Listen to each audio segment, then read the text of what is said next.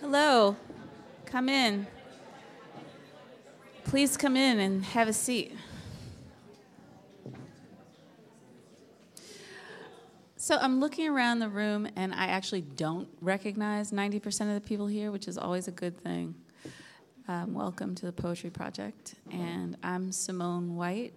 I'm the program director here at the project. I'm glad you're here for the first reading of the Wednesday night series.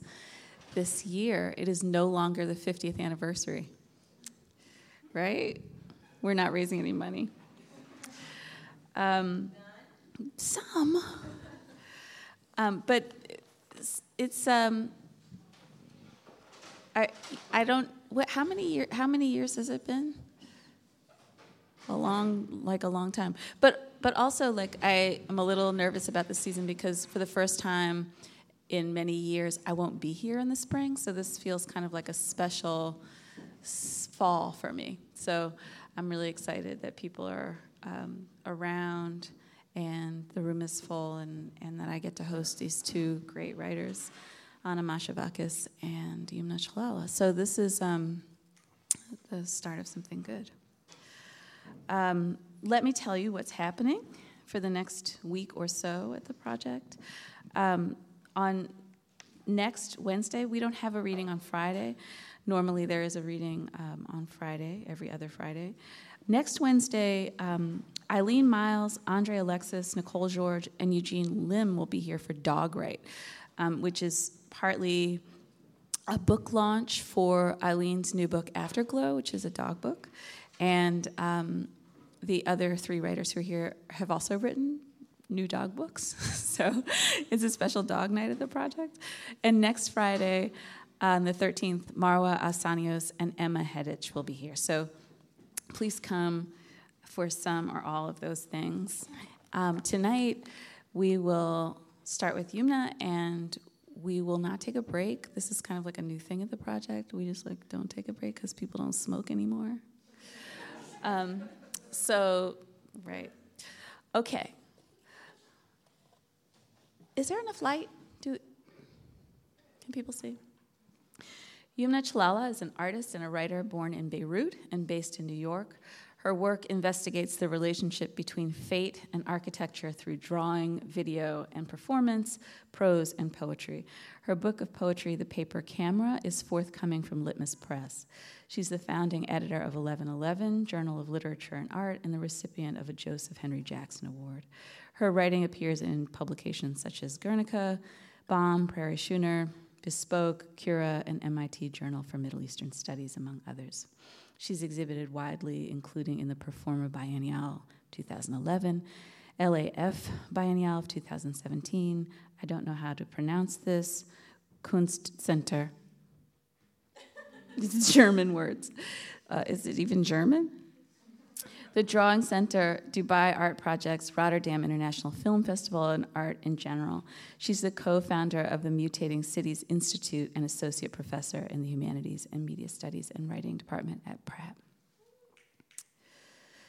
Quote, fur meaning close to Cyprus, but not quite that, end quote. When I cannot read, it's because the ordinary has suffocated my ability to absorb difference. It happens a lot, not being able to read. And I've come to know this failure as a sign that means ailment. Quote, lovers fighting figuratively, unquote. Reading, I want words to find me in a place of not understanding. I know these words, but it is not quite that, or it is a figurative that. Trying to understand somebody else's offerings of words is always a process that involves misunderstanding, misreading, slippages, flat incomprehension that occurs when the words you're hearing can't penetrate their facticity or their objectness. They're being trapped in something they are not. In Youmna's work, I love the sense that I'm about to lose control of the illusion of definiteness that underlies the proposition of mother tongue. The tongues, they are not one. Quote, in the Museum of Future Memories, a certain kind of blue language blooms once a year. Rare and thus possible, sense drawn from the semblance of resembling, is blue. Nothing is there but what can't be seen. Reading, I'm interested in being awakened to the frailty of knowledge, the many contingencies upon which every act of writing depends, the unsteadiness of the hand. Please welcome Youmna Chlala to the Poetry Project.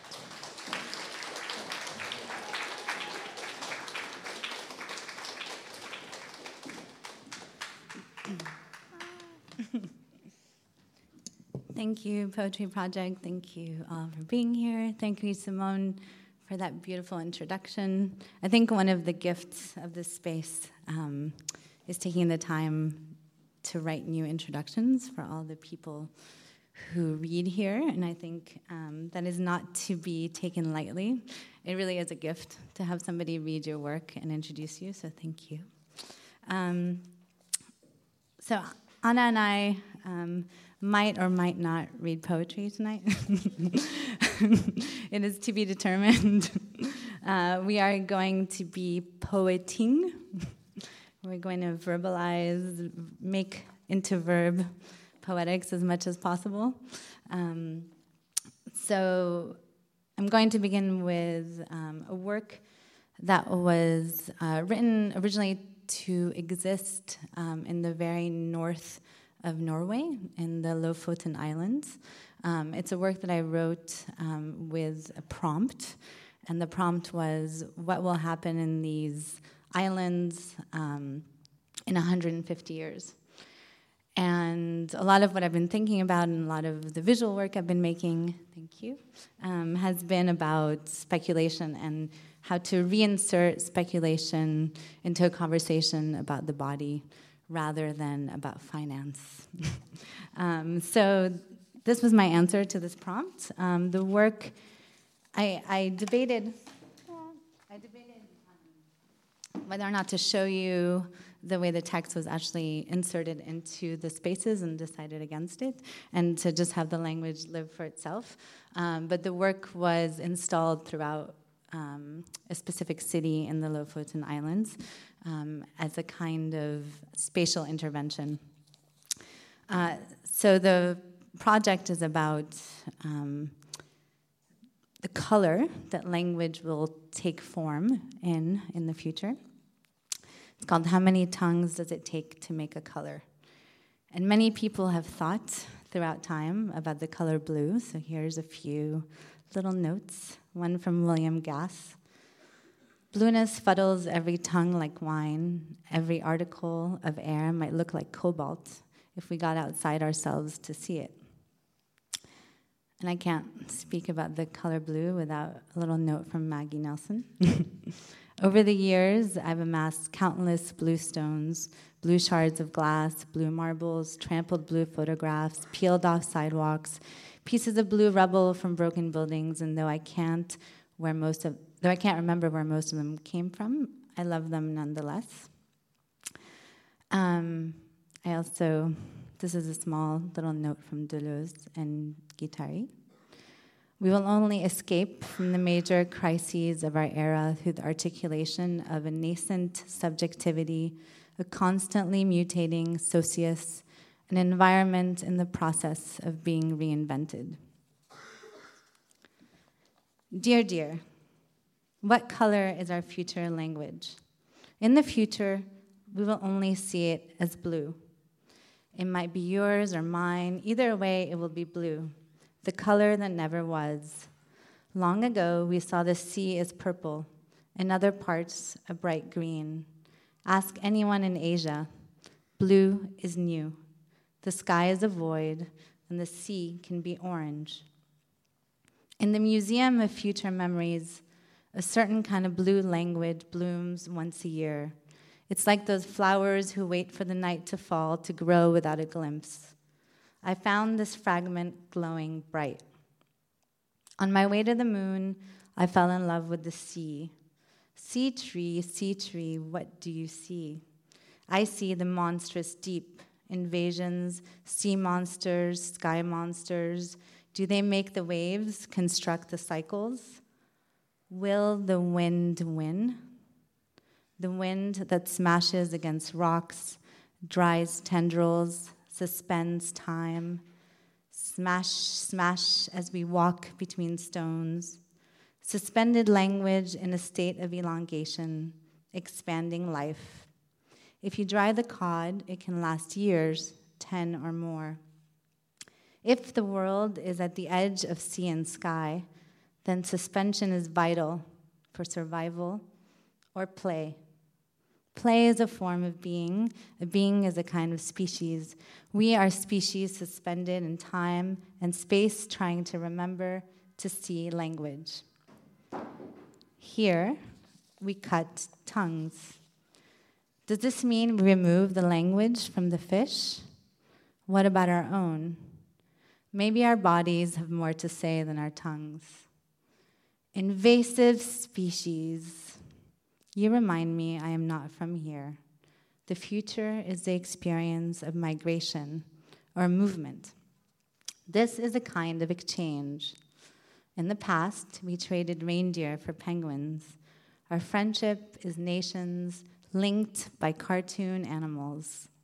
If a penguin is a bird, how could it invade our yard? It was done away with. The reindeer still roam.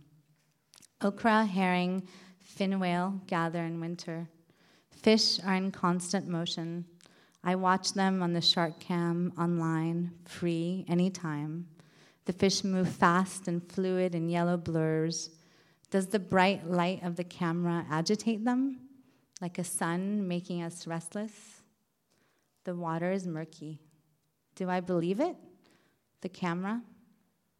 I wait for the lights to flicker above in the sea, on the horizons, the boat. What happens? Sea trees live. Wolffish indicate the health of bottom dwellers such as cod. If the cod is at the bottom and brought up to dry, then what is our dividing line? Is the horizon line our dividing line? In the red and black lists, species below and above do not belong. They invade. If blue is the newest color, what is the oldest? We rub sand, coral, soil. We try and remember red. The fish camera is frozen. All I see are black circles for eyes, seeing me back. The chalk vertebrae take longer to grow when the water contains more acid. Is chalk outside our color spectrum like sky? We took a long time to name it blue. Before, it was simply space, free of the weightiness of color. Without shrimp, there are no fish. Without fish, there is no us. I remember the first blue. It was ink, poems in a language that is no longer mine. Once true, now wild. It takes a week to remove the tentacles and spikes from sea urchins. I am left with a pink sphere dotted with bright white lines. Genetic structure appears to be strongly influenced by ocean current patterns. We study the shrimp, and then we eat it. Once we amass language, it does not become whole, but it retains its fragments. Its natural desire is to mutate. When language blooms, it's dispersed, happy, thriving. The minds made the color. It was not found. We found it. It takes 12,000 shellfish to make 1.4 grams of Tyrian purple. How many tongues does it take to make a color? How many seas until we see? Does color only happen as a kind of exchange? Collectively, is it like language? Is there no private color? If I hold the rock, does its rockness matter more than its color? To be is not to have a name. To name is to become. In the future, we will only have tongues, no body. We will weave, eat, preserve the tongues in hopes of preserving our languages. What does it mean to look for blue? Is it about prescience, a tapping into the possible, the not yet named or seen? If blue is the horizon of colors, will it appear infinitely?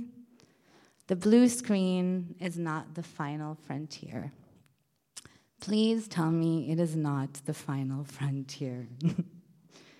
The Centaurea cineus cornflower or maelstrom provides an edible blue dye used for making sugar. When used to dye fabric, the dye is not permanent. Ingested, it is healing against inflammation. We eat color to heal. Color is sacred because it takes time to grind, pull, dissolve, mix, seal. Language is sacred. How many tongues can you pull out in a day? I will pay you. Blue is thought to be synthetic. Invented. Is language the same? Sometimes it cannot be seen, but needs a bright light to be visible. Blue invites the light in. The light whisks away the unwanted, the murky. A blueprint is a map exposed to light.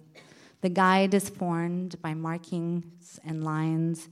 We read it, we believe it will come into being, we believe it will be built. Marking a paper with blue pencils makes it impossible to copy. Prints that have been faded due to prolonged exposure to light can be restored by simply storing them in a dark environment.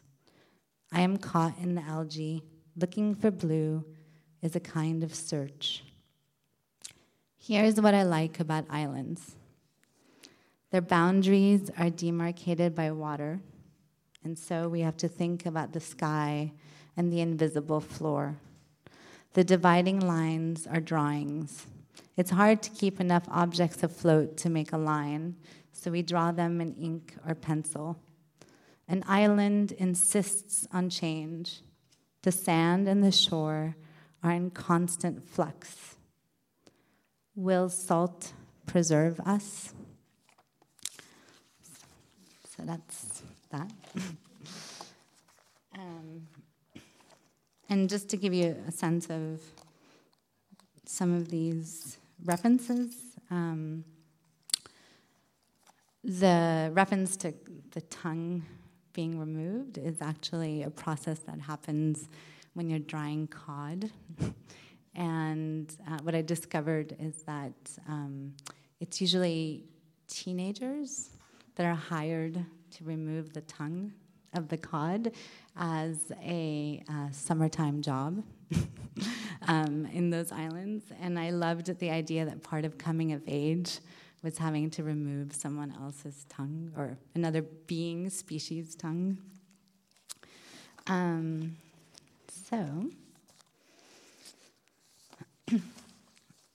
So I'm just going to read one more little piece. Anna wrote a piece that's about process. And in response, I decided to write a new piece that is about process. Part of the beauty and intensity of a manuscript are the final moments. And I've been holding on, and I've been holding on to this manuscript and not letting it go, in part because I haven't been able to find the right images. And so I think, so this little piece is actually about what is a possible image when you're thinking about poetic work. And to give you a sense of the manuscript, the work is about loss and longing, and it's really centered around the city of Beirut. But it's housed there, but it kind of moves beyond it. So that's why some of these questions. So this is called Possible Images, an essay. I'm going to begin with a quote from Etel Adnan. We can admit that memory resurrects the dead, but these remain within their world, not ours. The universe covers the whole, a warm blanket. The eclipse was way more magnificent than I had imagined. The war was not the war, but a series of événements, events, episodes, moments, happenings. The newspaper articles are archived and documented in microfiche, cardboard paper boxes, and obscure sites, or most likely not. In 2006, a year after his death by car bomb, I went to the apartment building where Samir Kassir lived, because it was near my grandmother's apartment in the same building as my mother's close friend. She rang the door buzzer and waited for her to come down and meet us. I looked up at the bright blue sky and thought about Samir's balcony. Did he go outside to smoke? Did his daughters and wife still live in the same apartment? In his last published work, an article for An-Nahar, Samir wrote that if there was to be a spring, and he was talking about the Arab Spring, we must act as citizens and not as subjects. Kassir was a public intellectual, what we now call pundits. He was before Twitter. Here's the drawing of a square I drew in my book. I later found out that they built and named a square, which is really more of a rectangle, in his honor in downtown. I haven't been there, but have seen numerous photos. Actually, I might have been there, but forgot and didn't notice that it was meant to be. Just like Ital Adnan, Samir Kassir also held a degree in philosophy. This is what it's like to live far away. You spend all your time finding connections. For many years, my archiving practice consisted of researching and printing out the weather in Los Angeles and in Beirut at the same time on the same day. I wanted to know the degree of difference, the way the sun beat down on limestone harsher than on cement. What if both cities were in simultaneous drought? Somewhere between 1998 and 2004, Walid Rad started making images where he recorded the bullet holes on buildings with colored dots. He placed them on a series of black and white photographs. The colors of the dots corresponded to the colors of the bullet tips, and in return, the manufacturing countries that marked their cartridges. In 2007, I took a bunch of brightly colored sugar confetti for cakes and poured it on a printed photograph of ruins of downtown Beirut. I wanted to say that we're still really good at celebrating and getting through. I hated ruin porn and the person who won a photo award for the image of those ruins, even though I'm sure he's a pretty nice guy. Walid and I met in 2005 in California, and we talked about how far away we felt, how so many people we knew were on the streets calling for the removal, the end of the Syrian occupation of Lebanon. Now, more Syrians than ever live in Lebanon as refugees. War is a series of continuous events. War is a series of linkages. Samir Kassir died a few weeks after Walid and I met. He was in his car, parked outside the building where he lived. Foucault suggested that thought is an event, particularly his own, though it is not a thing or an object outside of context. What if an event is a body and not an object? How can it hold the moment differently? I made this work while I was drawing and building city cakes. They were paper and sugar and ink drawings scaled into 8 layers, the supposed number of times the city of Beirut has been rebuilt. Had I seen Walid's work and remembered it? Had I forgotten it as I was making my own? At the time, I regularly smoked Gauloise cigarettes on the small balcony of the residency I had outside of Paris. Across the street, the pub owner woke up late, although he had the keys to the church, and it was Sunday. I found a video clip online of Samir smoking between shooting a news clip. He's laughing at the cameraman, who's also his makeup artist, and he's directing someone to take the cigarette away so the smoke alarm doesn't come on. He asks the cameraman if the camera is waterproof, if it's ever been tested. Most artists I've met find monuments banal or excessive. unless they've been commissioned to make one. If a monument is a square with water and trees, then I love it. In the description by the architects, there's a speculation of new buildings emerging, space being built around the monument as a mark of its success, the way it will continue to provide shade and what they term contemplation because of the water elements, despite growth. Growth is sometimes painful. Do you remember shedding and then acquiring new teeth? The growth follows the roots of the first set. You only get one chance at straight, braces-free teeth. That's it.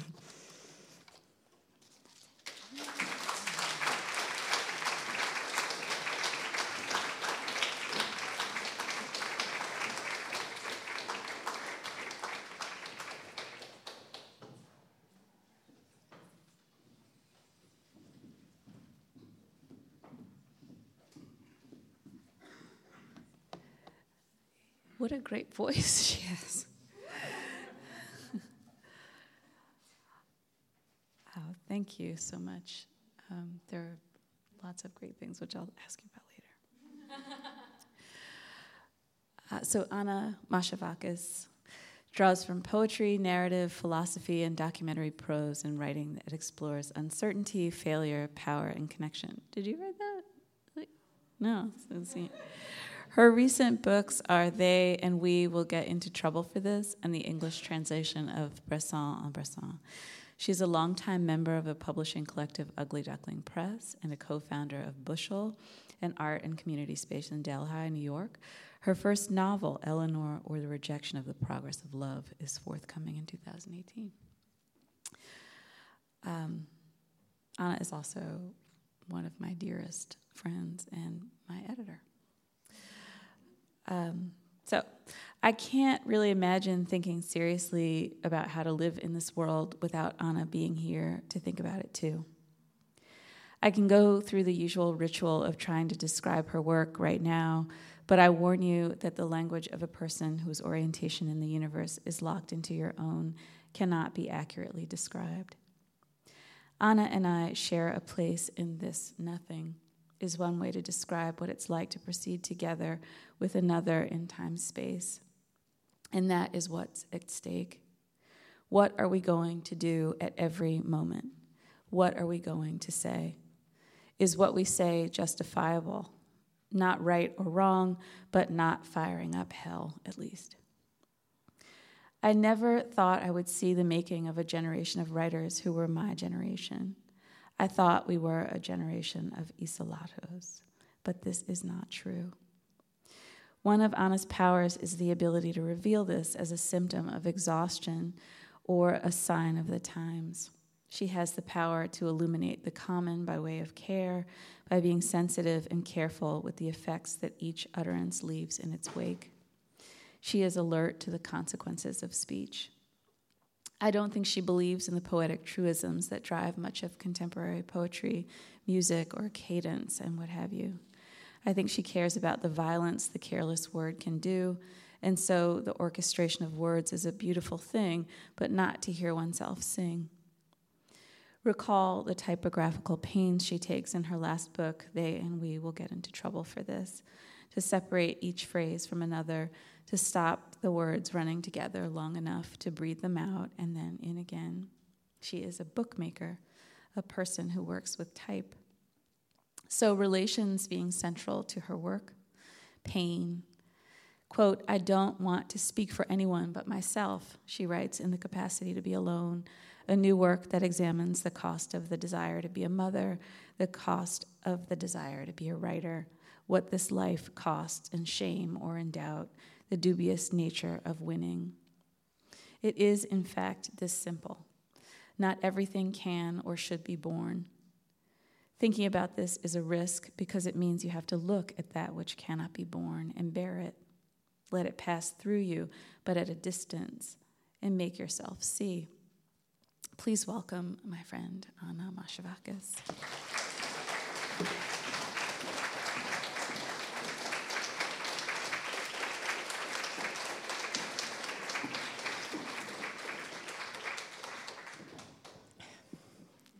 Thank you, Simone. This room is so full of people that I love.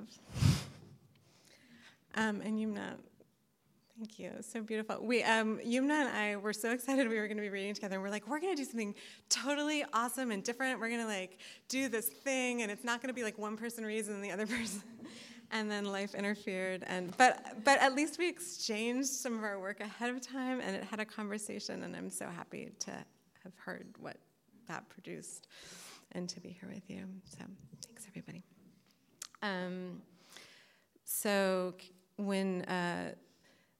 So Simone asked me, do you want to come and read from your novel? And I was like, I guess I should figure out how to do that. And I was like, I don't know how to do that. So I'm not gonna read from that. But this summer I wrote a thing that was sort of about why that's hard for me. So I'm going to read that instead. And it's called The Capacity to Be Alone. Can everybody hear? It's all good sound-wise? Okay. And this is an abridged version, and it's kind of in progress. And I never thought I would read it out loud, but I was sort of stuck because I couldn't figure out how to read the other thing. So thanks for being here for it. I don't like novels. I love a few novels and brought some of them with me. The Hour of the Star, Woman at Point Zero, Forever Valley, Maud Martha, Wittgenstein's Mistress. I also brought a few novels or novel-like books that I had not yet read but that I thought I might love. Sweet for Barbara Loden, Bon en Banlieue, An Apprenticeship, or The Book of Delights. The rest of the reading I planned to do was, directly or indirectly, about shame. I first heard the term good enough mother in a conversation with a poet friend who was training to be a psychotherapist. This was years ago. I had just begun to feel what I think is meant by a maternal instinct, or at least to suspect that my desire to parent might be stronger than my fear of ruining my life. Good enough seemed possible, seemed right.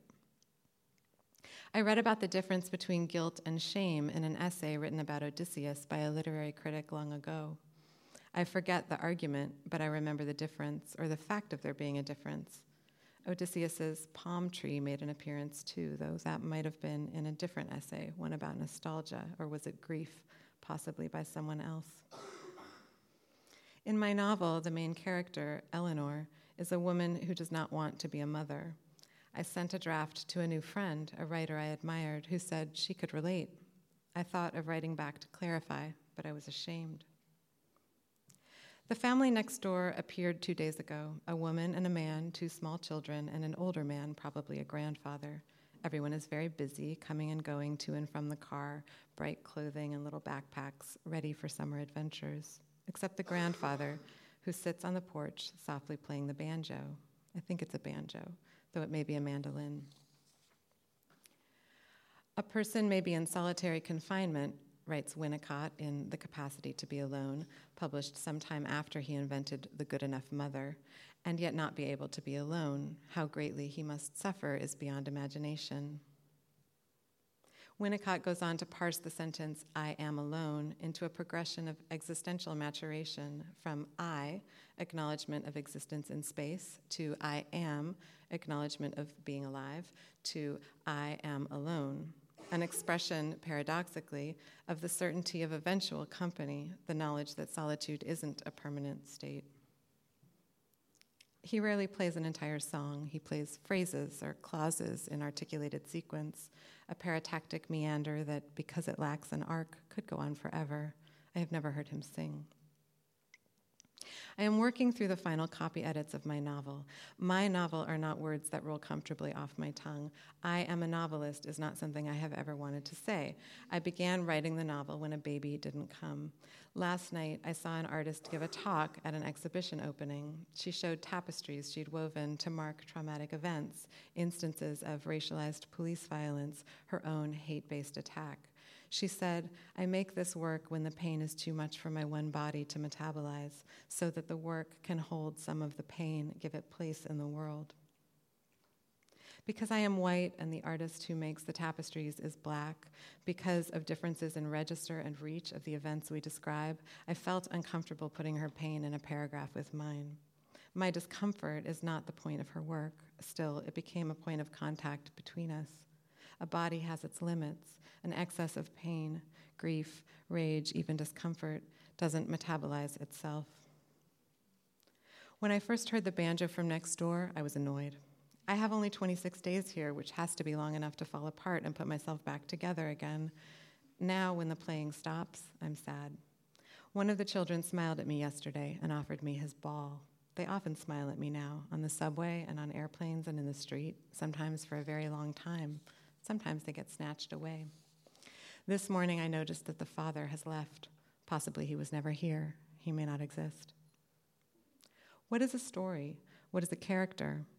The novels I love have skeletal stories, characters built from small collections of words and facts. Macabea in The Hour of the Star, the unnamed narrator in Forever Valley, The Speaker of Calamities, which I also brought with me and which is not a novel but describes a character still. About Maud Martha, we know more, but we are never forced by lavish description into the role of viewer. We never forget that, for us, she is made of language. Sometimes a character is a sentence and a story is a word. Put I am in front of a word and you have a sentence, but not all sentences stand in for events. When shame is present, the sentence might be, I am essentially bad, or I am essentially unworthy, or I am essentially wrong. Are these sentences events? Does that mean they have beginnings and ends? I am looking fruitlessly through the novels I brought for articulations of shame.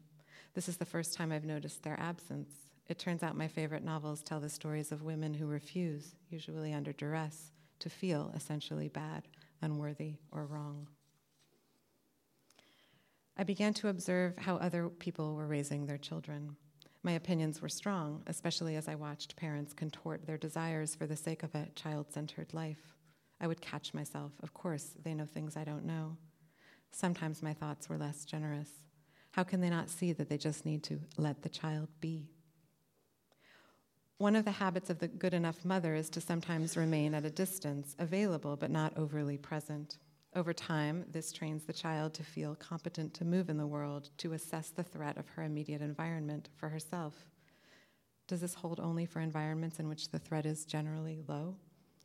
To be at a distance, present but not overly so, can also be a sign of an immature coping state, what the post-Kleinian analyst John Steiner has called psychic retreat. Trauma, anticipated or experienced, seems to link these two states. When Troy Davis was executed after the false news of a pardon, I texted a friend who improbably had come to have the president's ear. She texted back about the arc of history bending toward justice. One of Indira Allegra's tapestries is of Troy Davis's image, faint but indelible, woven tightly in what looks like gold lame and hung high on the wall from a dowel, like an unspooled scroll. I hover at the edge of the communal dinners, unsure where to sit, the public school cafeteria, a commonplace trauma. Some of my friends' kids are in middle school now, high school.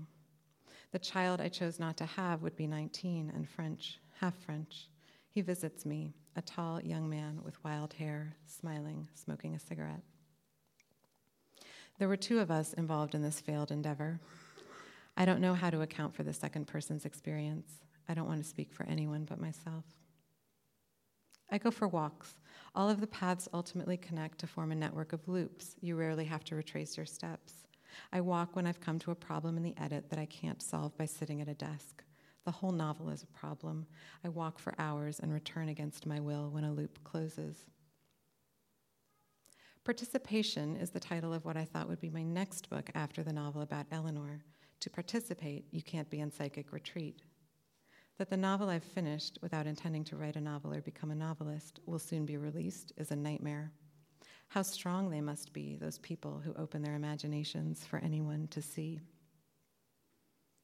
I was told that it wasn't my fault and that it was my fault, that I was too old and that I still had time, that I should trust the doctors and that I should stay away from the doctors. I was told to rely on my instincts, which I did when I was able to identify them. I was told there are other ways to build a family, which I knew, but this is where the fact of the second person complicated things. I was told what will be yours will be yours. Emerging from psychic retreat means first abandoning established coping strategies, perceived invisibility, melancholia, narcissistic self-aggrandizement, or its inverse, dramatic self-annihilation. Then moving through a period of depression, mourning, and finally accepting both the loss of omnipotence over the object and the loss of the object itself. This emergence is fraught with the fact of being seen and accompanied by experiences of acute discomfort the subject may describe as feeling embarrassed, thin-skinned, self-conscious, sensitive, vulnerable, disconcerted, awkward, blushing, ignominious, improper, indecent, unchaste, demeaned, ashamed, belittled, slandered, debased, defiled, disfigured, contemptible, mortified, scorned, worthless, and humiliated. In other words, the subject will necessarily feel exposed.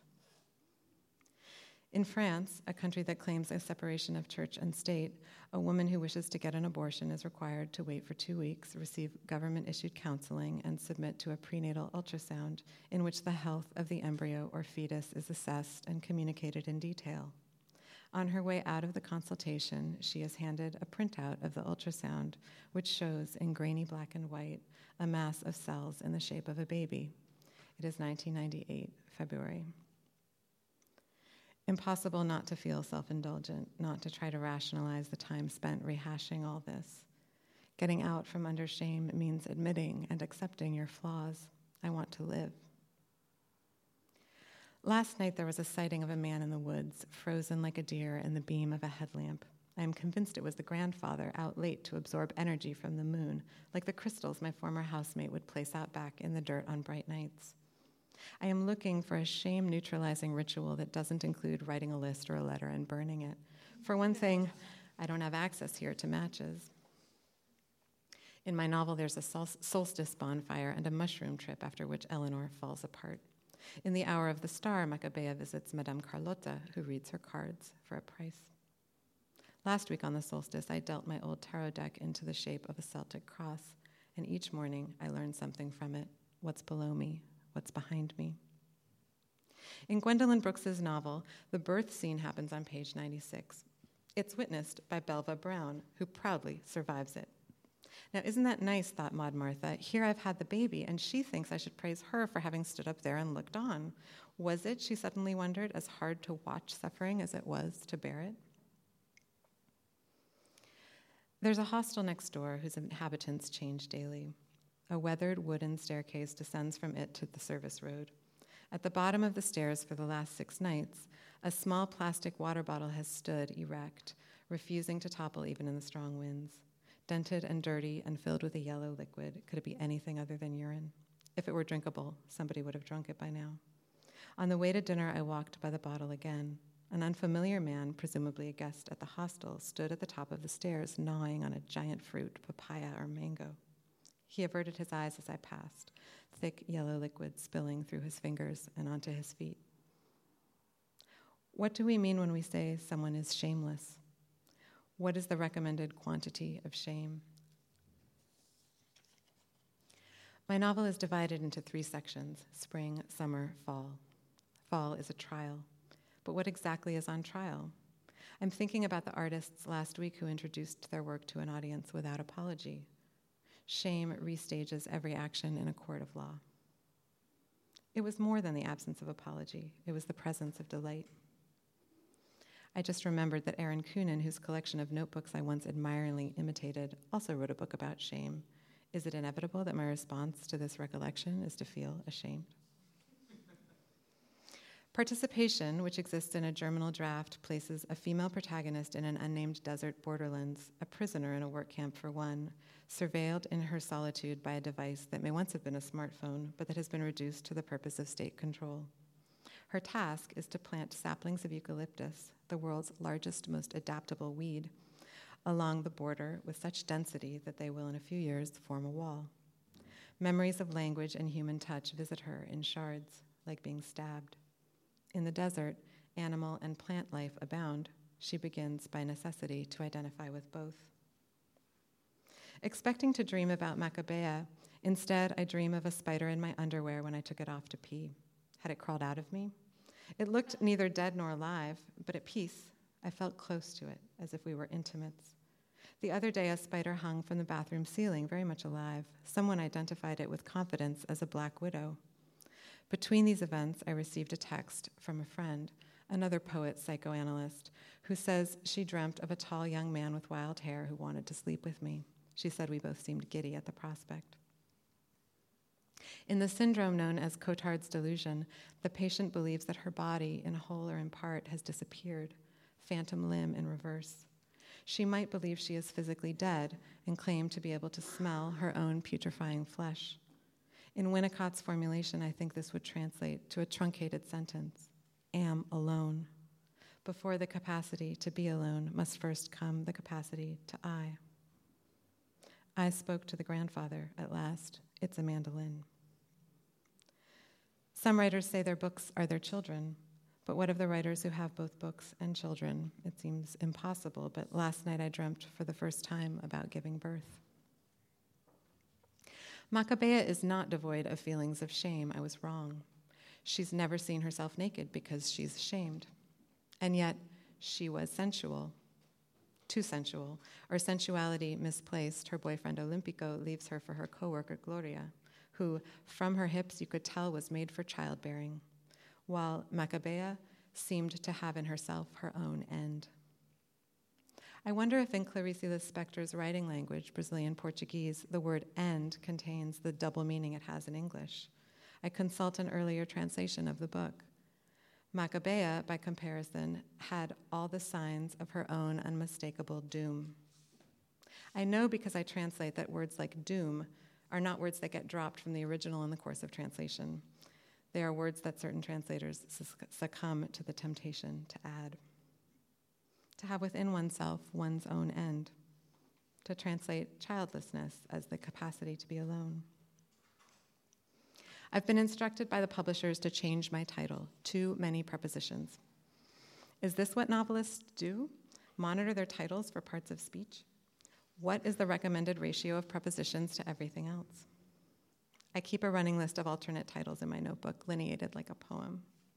Labrador, If You Could and Be, the particular referent, the space of a human being, the thing that had happened, view of the container, the bodies of other people, calculations from the mean lifetime, her contribution to the fire, all things turn to light, the star, the entering, the idea of progress, those flashes before winter, a way of being with.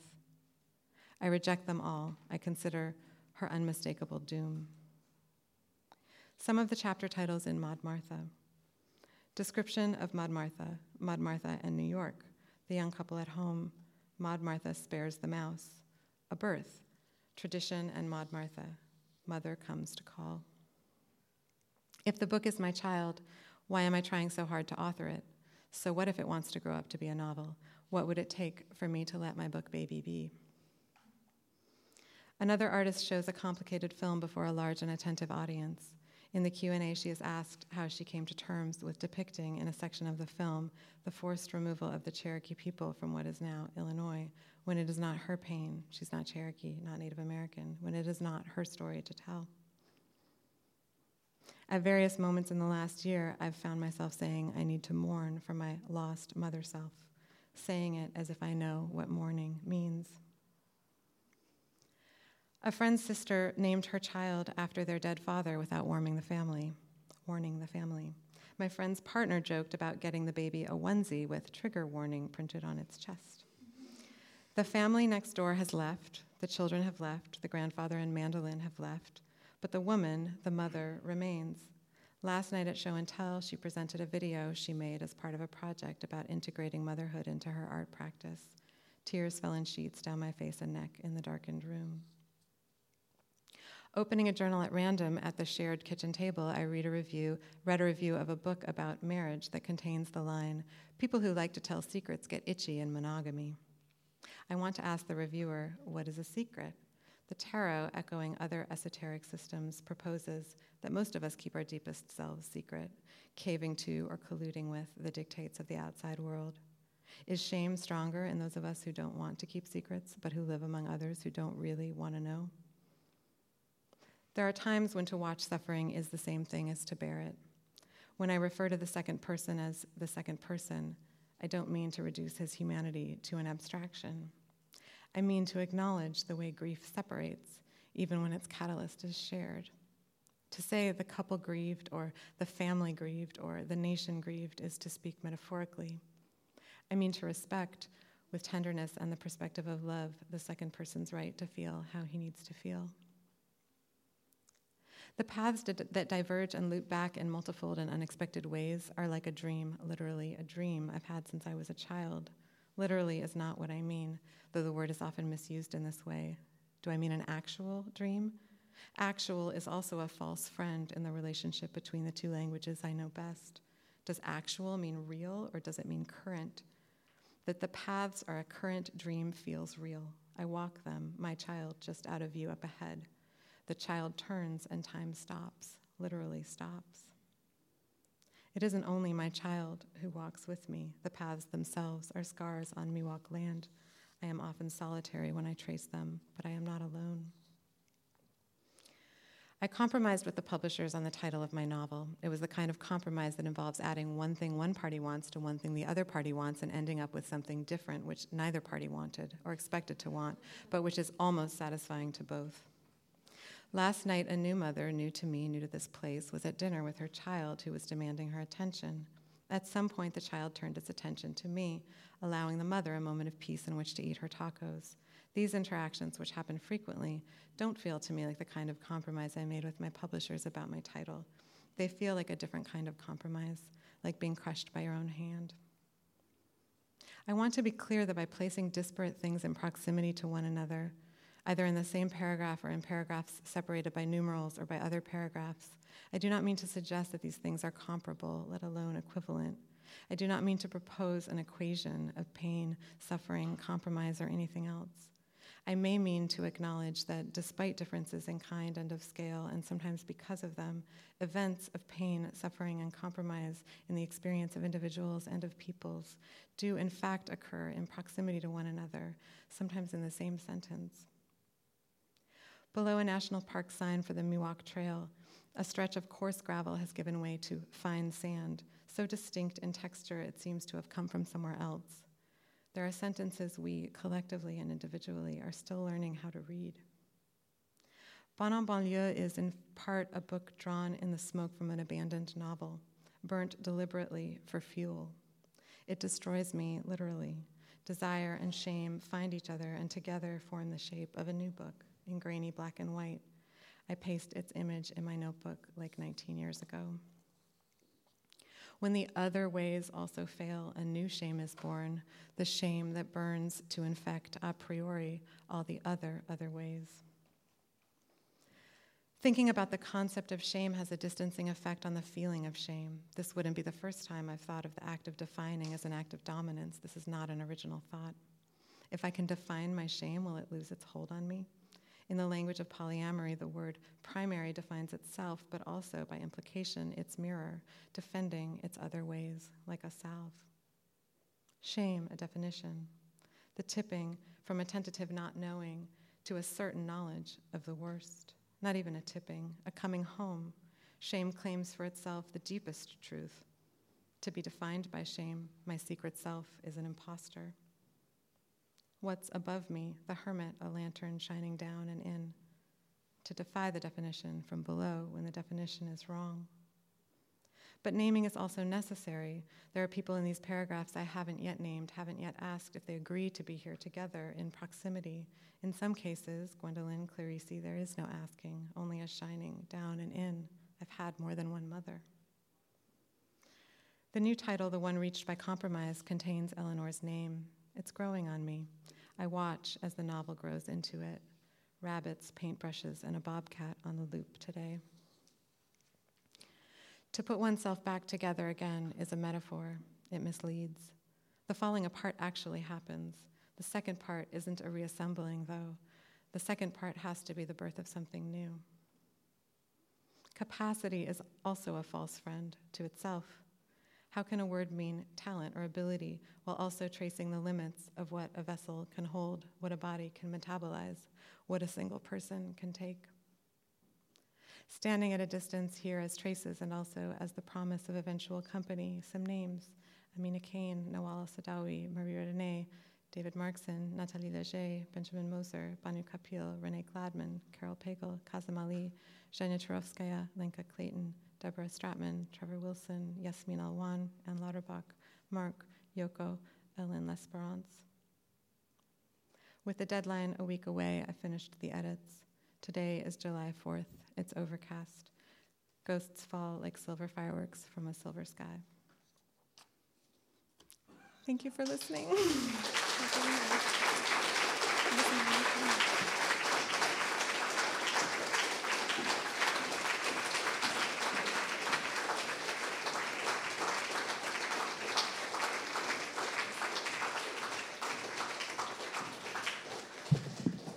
Thanks so much for being here. And next week is Dog Right. So thanks, Anna. Thanks, Youmna. Good night.